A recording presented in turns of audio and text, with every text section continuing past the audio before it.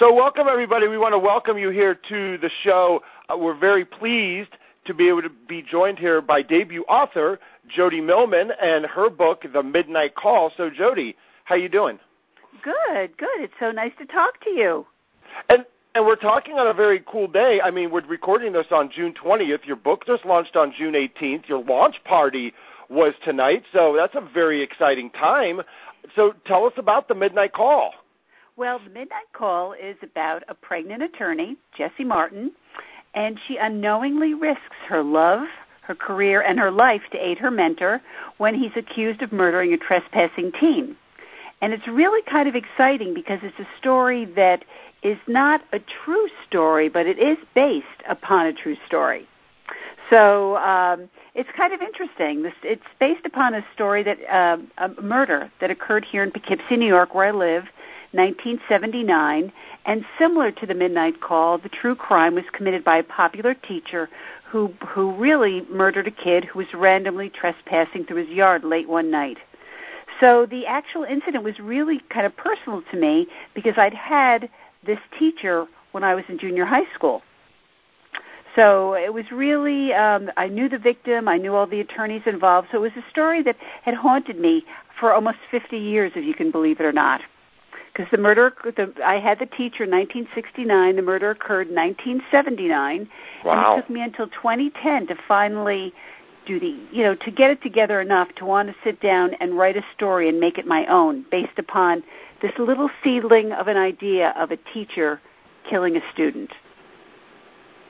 Yeah, I mean, they took away corporal punishment, so this is a little on the extreme side. Oh, yeah. Well, the teacher that I'd had and the teacher in the book were very popular guys. I mean, they were the type of teacher who would go the extra mile. They would, if we're in world history, he would dress up like Robert E. Lee, or he'd dress up like Genghis Khan. Studying that part of history. If we were studying India, we'd have a huge Indian banquet. So, the teacher that inspired me to write this story was a guy who was a really, really popular guy. And then to all of a sudden, 10 years later, after I'd been in his class, for him to commit such a brutal crime, it was something that really haunted me. And so it was something that, as I say, carried with me for a long time till I decided to sit down and write The Midnight Call. And, that's something that's interesting that you brought up because you weren't involved in the killing. You had, you had no way involved or anything else, witness or whatsoever, but it still affected you in such a way and it kind of rocked the community. And so when you're having to kind of put that emotion from people in the community and how it kind of, rocked that little area, how was that for you having to dive back in, almost 40 years later to, try to recapture what it was like in Poughkeepsie during that time? Well, it's interesting because recently the Poughkeepsie Journal honestly did a front page article about my book. And they did the article based upon the fact that, there was that connection and that hook with this murder. And people here, it's still very, very raw, even all this time afterwards, because every 2 years the teacher is allowed to petition to be released from jail. Mm-hmm. So again, every 2 years a story is stirred up in the paper. So, and the next time that he's able to petition for release is in April 2020. So it's still a very raw subject. But on the other hand, that also stimulates people to say, hey, I want to read this book because I know a little bit about this story and I want to see what Jody has done with it and what fiction she's created and what world she's created out of a story that we know. Do you know what I mean? No. Oh yeah, I mean, and when you're starting to sit down and kind of create, and your background is in law, so yes, it's also something, of course, that you're very familiar with. So it's good that a lawyer is writing a legal thriller. It always makes it that much more believable. So when you're kind of having to do, the things, and there's a lot of law that can be dragged out and whatnot, but you kind of have to skip by those parts and always get to the juicy ones. How is it for you, with your occupation to make sure that the things that you get in the book are still, pretty legitimate, even if you have to kind of, you got to kind of stretch the bounds like they do in medical thrillers because you got to keep the story going. Well, it's interesting. I there are a couple things that I wanted to make sure I get right in this book. And some of them I knew and some of them I didn't know. I wanted to make sure that I got the obstetrics right because Jessie is pregnant, and I wanted to make sure that I was very accurate in portraying that. I wanted to make sure that I got the police procedure correct because obviously this is a novel where someone gets arrested. I wanted to make sure that was done properly. I also wanted to make sure that the psychiatry was correct. And I also wanted to make sure that the law was correct. And I've practiced law for many years, so I knew where to research and I knew what to do. And what I wanted to do was take that legal framework so that when people read it, they are getting almost a backstage tour of what it's actually like to prosecute a crime like this, to be a prosecutor and also to be a criminal defense attorney. So when they walk away from this book, hopefully they'll learn a little bit about those areas. I know, like, maybe when you read a book, you like to walk away saying, I learned something from that. That's how I feel, and hopefully that's what I've done for the readers of the Midnight Call. And the other thing that I always like to do, and I'm sure people might, is to kind of go and research now the case and kind of get a little bit more familiar with what happened back then.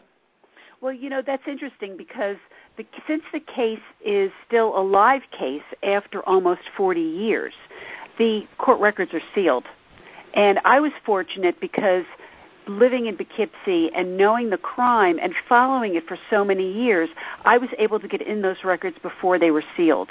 Mm. So, now if anybody wants to get information, they can get it on the Internet. But I was very, very fortunate to be able to plan ahead, knowing that maybe someday I was going to write a novel and do my research based upon the actual court records. So tell us, who is Jessie Martin? Well, Jessie Martin is an up-and-coming attorney. She is an interesting gal because she's a corporate attorney. She has no background whatsoever in criminal law. And all of a sudden she finds herself sucked into, let's say, the case of the century, pretty much, when it comes to this little town of Poughkeepsie. Now, Jessie is also got some medical issues because she's pregnant, and so she's really conflicted about what to do when she gets this call from my protagonist, Terrence Butterfield, who is this teacher who's been her mentor, who's been her friend, her father's best friend, and has also been like an uncle to her all her life. So she has to make a split-second decision when he calls and asks for help, and that's another meaning of the Midnight Call. She's got to make that split decision. What is she going to do? Well, out of loyalty and love for Terrence, she realizes she has to help him. She has to protect him from the community. She has to protect him from people thinking that he's guilty before he's proven not guilty. And also she has to protect him from himself. On the other hand, she is an attorney, and as an attorney, like a light switch goes off. And she says, I really have to help him. I have to do what I would do for any other client. So the question is, did he call her as a friend, or did he call her because he was a client? And that's one of the main themes that goes through the book. Mm-hmm. So why do you think it took you so long to really want to do it? Well, life has a habit of getting in the way. Yeah, it does. You know what I mean? Yeah. I had a practice. I have 2 kids, and it wasn't until 2010 that when I got my master's in English literature. And I thought that would also help me understand how to write a novel, which it did. When you're reading Shakespeare and Hemingway and all the great works of the canon, it really helps you see how a great novel is constructed. But it was really a timing thing, having the time and opportunity. And also, in the meantime, I was writing a Broadway guide called Seats New York. And I'm not sure if you're familiar with that, but my father in 1998 published this wonderful guide to all the Broadway theaters and off-Broadway theaters called Seats New York. And it was for Hal Leonard, which is a major music publishing company. Soon after it was released, my father unexpectedly passed away. And the book became a bestseller for Hal Leonard. And they contacted me and they said, look, would you be interested in continuing this series. So from 1998 up until 2008, for 10 years, I was involved in writing nonfiction, which is totally different than writing. Totally different. And so finally I said, I'm having fun with this nonfiction, but I really want to give fiction a shot. And that's how The Midnight Call was born. Yeah, you're not using your imagination a lot in nonfiction, are you? No, and especially when you're doing a guidebook, which, I had to hire graphic artists and photographers and writers and researchers. So I was basically an editor-in-chief, so it's entirely different than sitting down and plotting and thinking about pacing and character development and vocabulary. It's a whole different animal. And when you started thinking about pacing, did you want this to kind of be a fast read, or did you want it to be more of a suspenseful read? I wanted it to go quickly. I wanted it to be a page-turner. And that's why I start the book with, the line where Terrence, the protagonist, says, "I think I've killed someone." I mean, if that's not an opening line, I don't know what an opening line is. So I really wanted it to be very fast-paced. And how difficult was that to kind of keep that pace up? Because sometimes it can kind of almost get out of control, and it can almost run you away and run away from the author a little bit. Yeah, I think that's a challenge that all authors face. What is the best timing for that particular work? In this one, as I've been making the joke lately that lawyers are not trained to be brief. So when I first wrote the manuscript, it was like 150,000 words. Wow, that's a biggie. Yeah, so I worked with some editors, and they said, "Look, you really got to cut this down. You got to take it down to the skeleton." And I think working with other, writers, like in writing workshops and working with other teachers, like Steve Berry. I attended a story structure course with him. There you go. Working with people like that, they tell you the way it is, and you listen to them, and that really helped shape my novel. Yeah, that's the good thing when you go to, and like we talked a little off the air, at Thriller Fest, when you go to Craft Fest and you're able to go and do some of those classes and kind of understand how those things are, because it just doesn't happen overnight. I mean, I think a lot of authors kind of start off more in a slower pace before they kind of build up to the faster one, just because, the faster one is, I think, a little more difficult to write and keep things together, because you can kind of lose track of dates or things like that. And so, it makes there's a lot more attention to detail in fast-paced books. Well, Thriller Fest is one of the best workshops, symposiums, conferences I've ever been to, and I've been going there, for almost 10 years now. And I really can tell you that I would not have been able to write this novel if it hadn't been for Thriller Fest and the Craft Fest portion of it. Because as you say, you attend these little mini courses. They tell you, as you said, about pacing, about developing a villain. They tell you about the right kind of guns to use and knives to use. So you're learning all of these skills that are necessary for thriller writing. And I can't speak highly of it enough, honestly.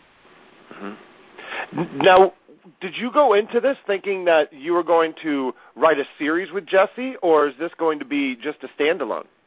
Well, it's my intention that it's part of a series, and I like to call it the Queen City series, because Poughkeepsie, New York, where I live, and what I write about is the Queen City of the Hudson. And I wanted to create a community of characters that can continue to live on. And oddly enough, Poughkeepsie has had some really bizarre crimes. We've had everything from serial killers to there was recently a case where a woman and her fiancé were out kayaking in the Hudson River, and she killed him by removing the plug from the kayak, and he drowned as well. What? How do you even think of that? I'm telling you cannot make this stuff up. When you're thinking about killing somebody, I'm going to take him out in a kayak and just pull the freaking plug on him. Well, first you got to take him out and get life insurance on him to the tune of $250,000. Wow. Then you got to plot, Then you pull the plug. Literally, you just pull the plug. Done. Pull the plug. Literally pull the plug. But so oh my God. You can see that by building Jesse and some of my other characters, the ADA, Hal Samuels, and Jeremy Kaplan, who's the ruthless criminal defense attorney, how these people are creating my community, and these people are just going to continue to live throughout these crimes. Yeah, and that's a very cool kind of thing when you start seeing how your main character kind of progresses from the beginning. It is. It's character development. Yeah. And each character goes on their own journey, and they're doing different things at different times, and that's what I think is kind of neat, because in the Midnight Call, the story is told from 3 points of view. The story is certainly Jesse's, because she's the one that's really on this journey when her life starts to circle down the drain.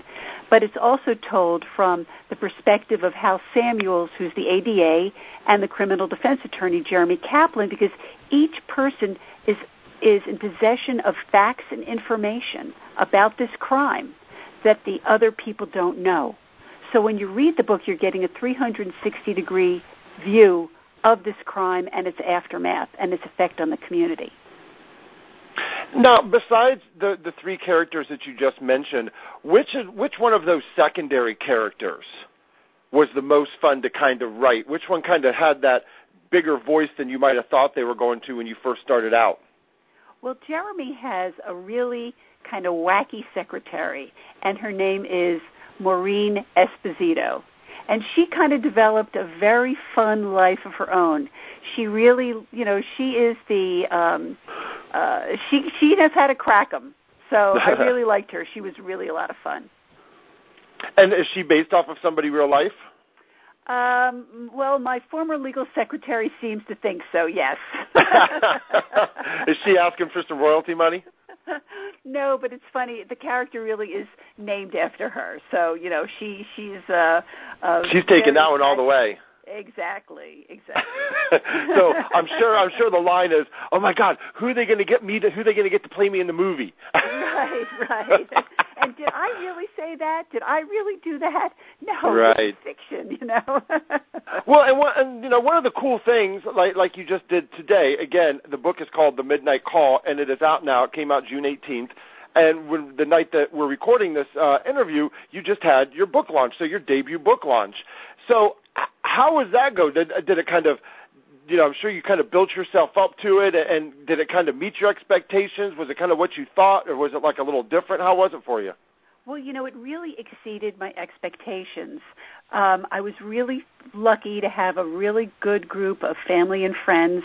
And in fact, we had over 60 people, standing room only, and they sold out. The bookstore, which is Oblong Books in Rhinebeck, New York, sold out all the books and had to take orders.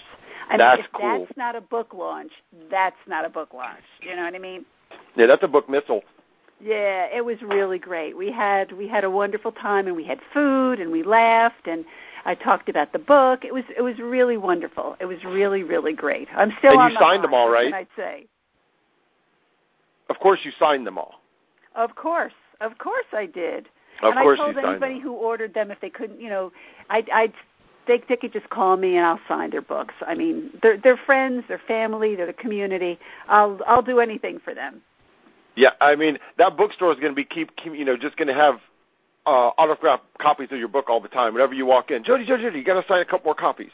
I would hope so. I hope they keep it up there in the window for a while. That would make me really happy. Now, how was the journey of getting published? Was it a long one? Was it kind of painstaking for you, or was it kind of smooth? Oh, it was extremely painstaking. Really. I mean, which I think is the story for almost every writer. A lot of I had written this book. It took me about 3 years to write the book, and I was looking for an agent. I was trying to get published, and I really felt like I hit a brick wall. So I put The Midnight Call on the back burner, and then I started my second book, which is also about a local crime here in Poughkeepsie. And then I was lucky enough to be picked up by an agent by the Loretta Barrett Books agency, by a wonderful woman named Laura Van Warmer. And she was my agent for about 6 months. This was back in 2015. And then she was in a really horrific automobile accident.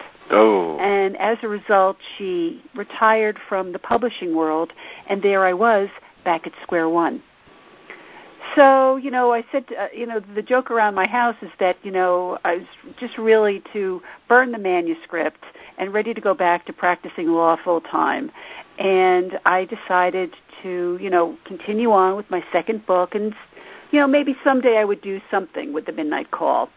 Then I happened to see an advertisement for a Twitter pitch contest.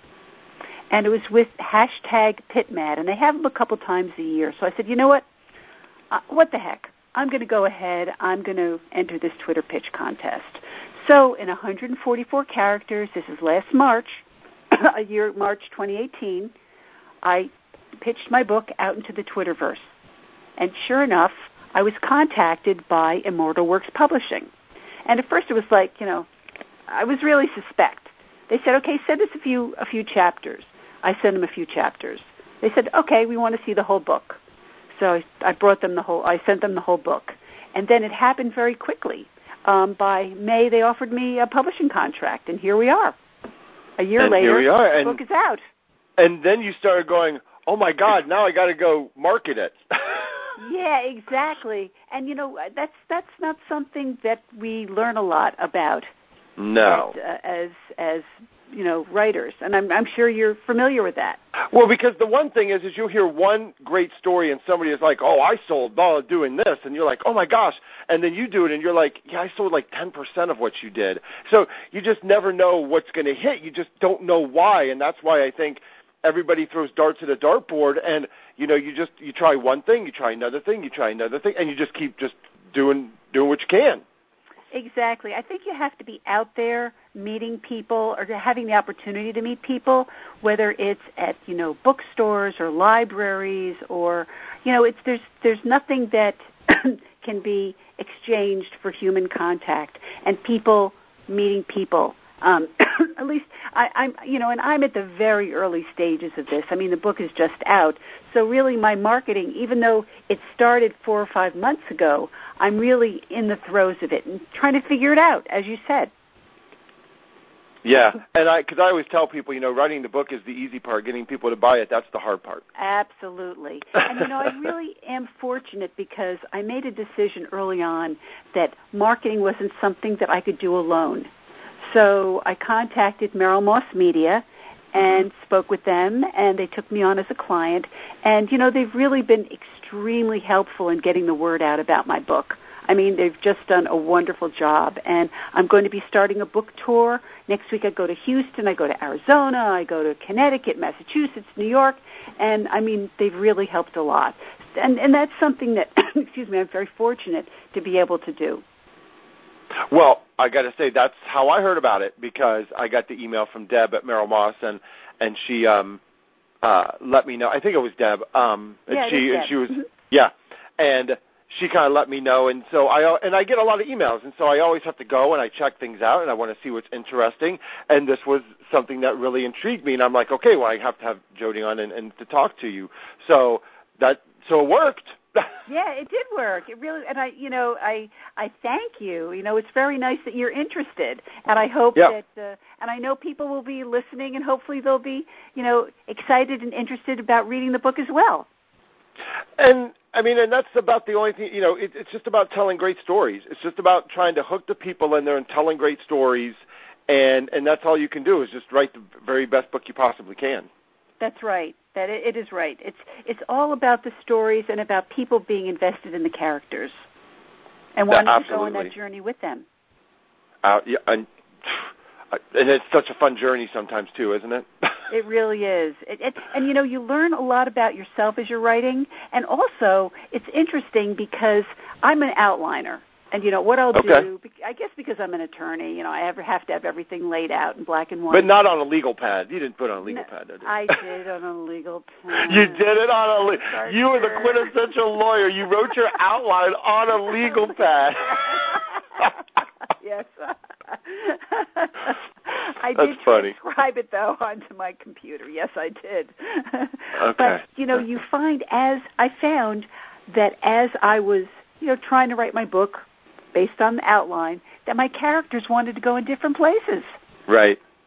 And so When did they start? A lot of times, authors will always say it was probably, like 100 pages in or whatever, and it's just like the characters just started talking, and so that's when it just started happening. When was it kind of for you that started taking over, where you kind of noticed you're still putting the words on the page, but it was kind of really them telling you where they wanted to go? Yeah, I would say probably about the 100-page mark. Yeah, it's about right. Absolutely.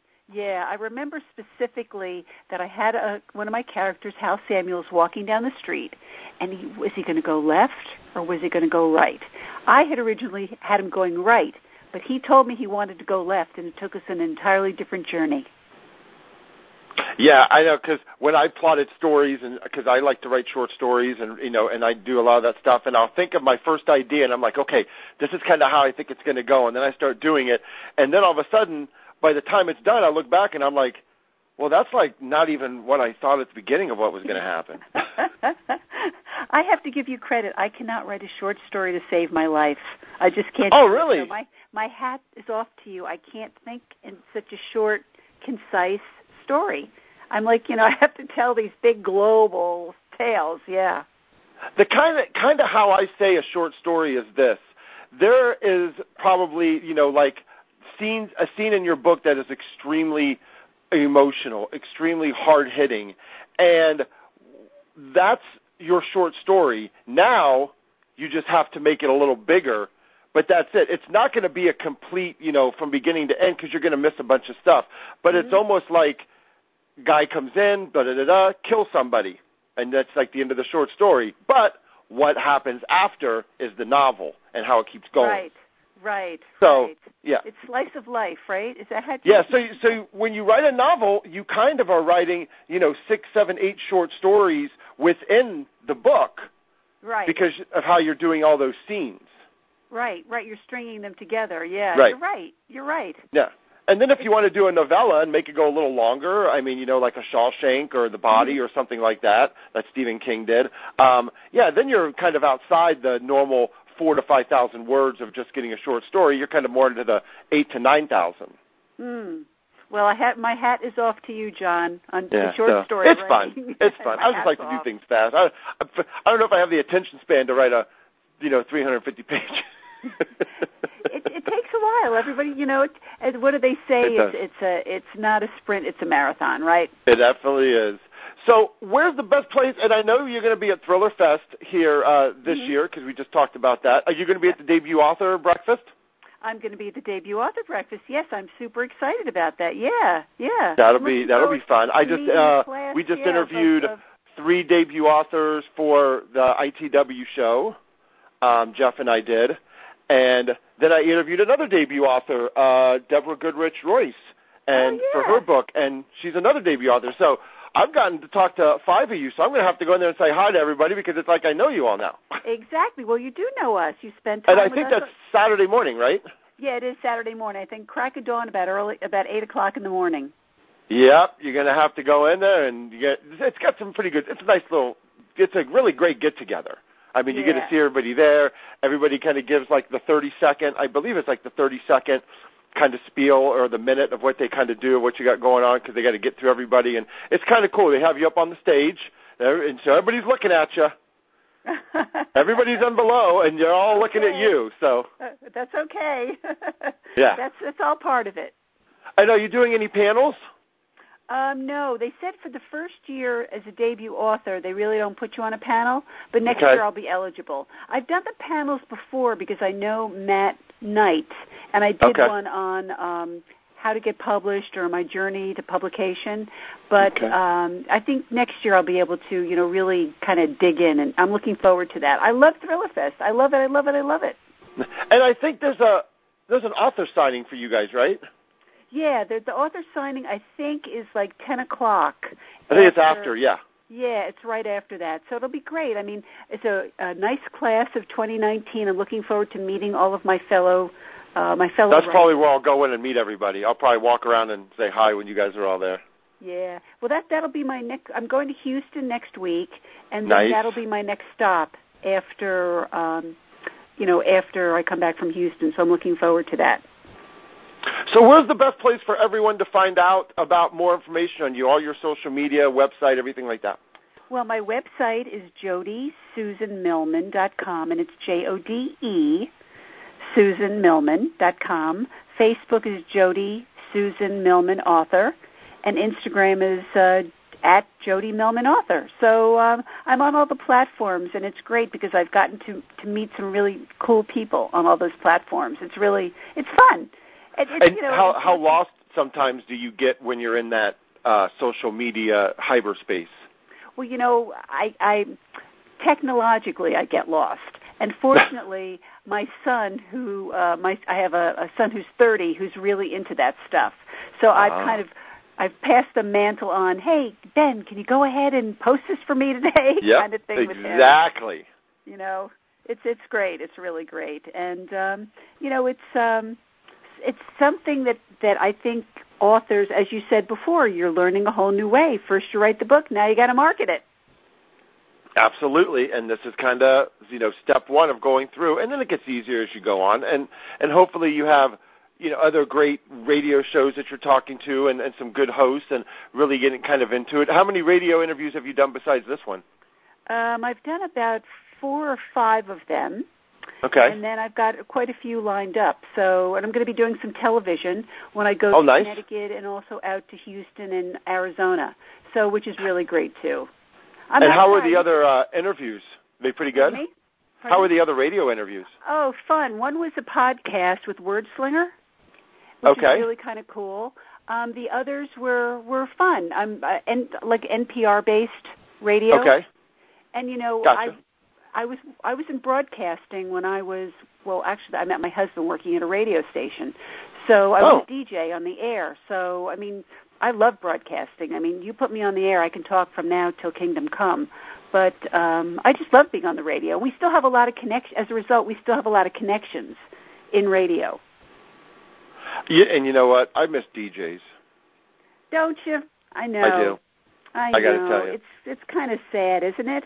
Now I do. It's all corporate and it's all satellite, and as much as I don't mind the commercials, I still miss the personalities. I do. I miss it. I miss when DJs were able to kind of play whatever they really wanted, and you really got a good eclectic group of songs that you could ever listen to, and they have like a good show from maybe like 8 to 10, and you actually tune in to want to listen to it like a TV station now. You wanted to say, so-and-so is on the radio, and blah, blah, and you want to hear what they have going on. But now, nothing. Not. Yeah, and I was fortunate to be on the air during that era, when we could play just pretty much what we wanted. It was like the late 70s, and there was great music out. You name it, everybody from Van Halen to the Eagles to Pink Floyd. So I was I really had great music to play. And now, the music's not so hot anymore, No, they're not. But it's still good that we still got great authors to tell great stories, because there's still 1 million and 2 million to 4 billion stories that can still be told. So that's great. Absolutely, absolutely. And hopefully people will enjoy my stories and they'll want to come back for more. Yes. Well, Jody, we want to thank you so much for being on and joining us here tonight. It's been an absolute pleasure. And again, the book is called The Midnight Call. It is out now, and you can find it on Amazon. Get your Kindle, get your paperback copy, however you want to read it. And again, Jode Millman. So it's JodySusanMillman.com, Jode. Put that E in there. And again, we want to thank you for joining us, Jody. Have a wonderful time on the tour. We'll see you in New York in a couple weeks. Great. Thanks so much, John. It's a pleasure speaking to you, and thanks again for calling me. I appreciate it. All right. You have a great night. You too. Okay, bye. Bye-bye.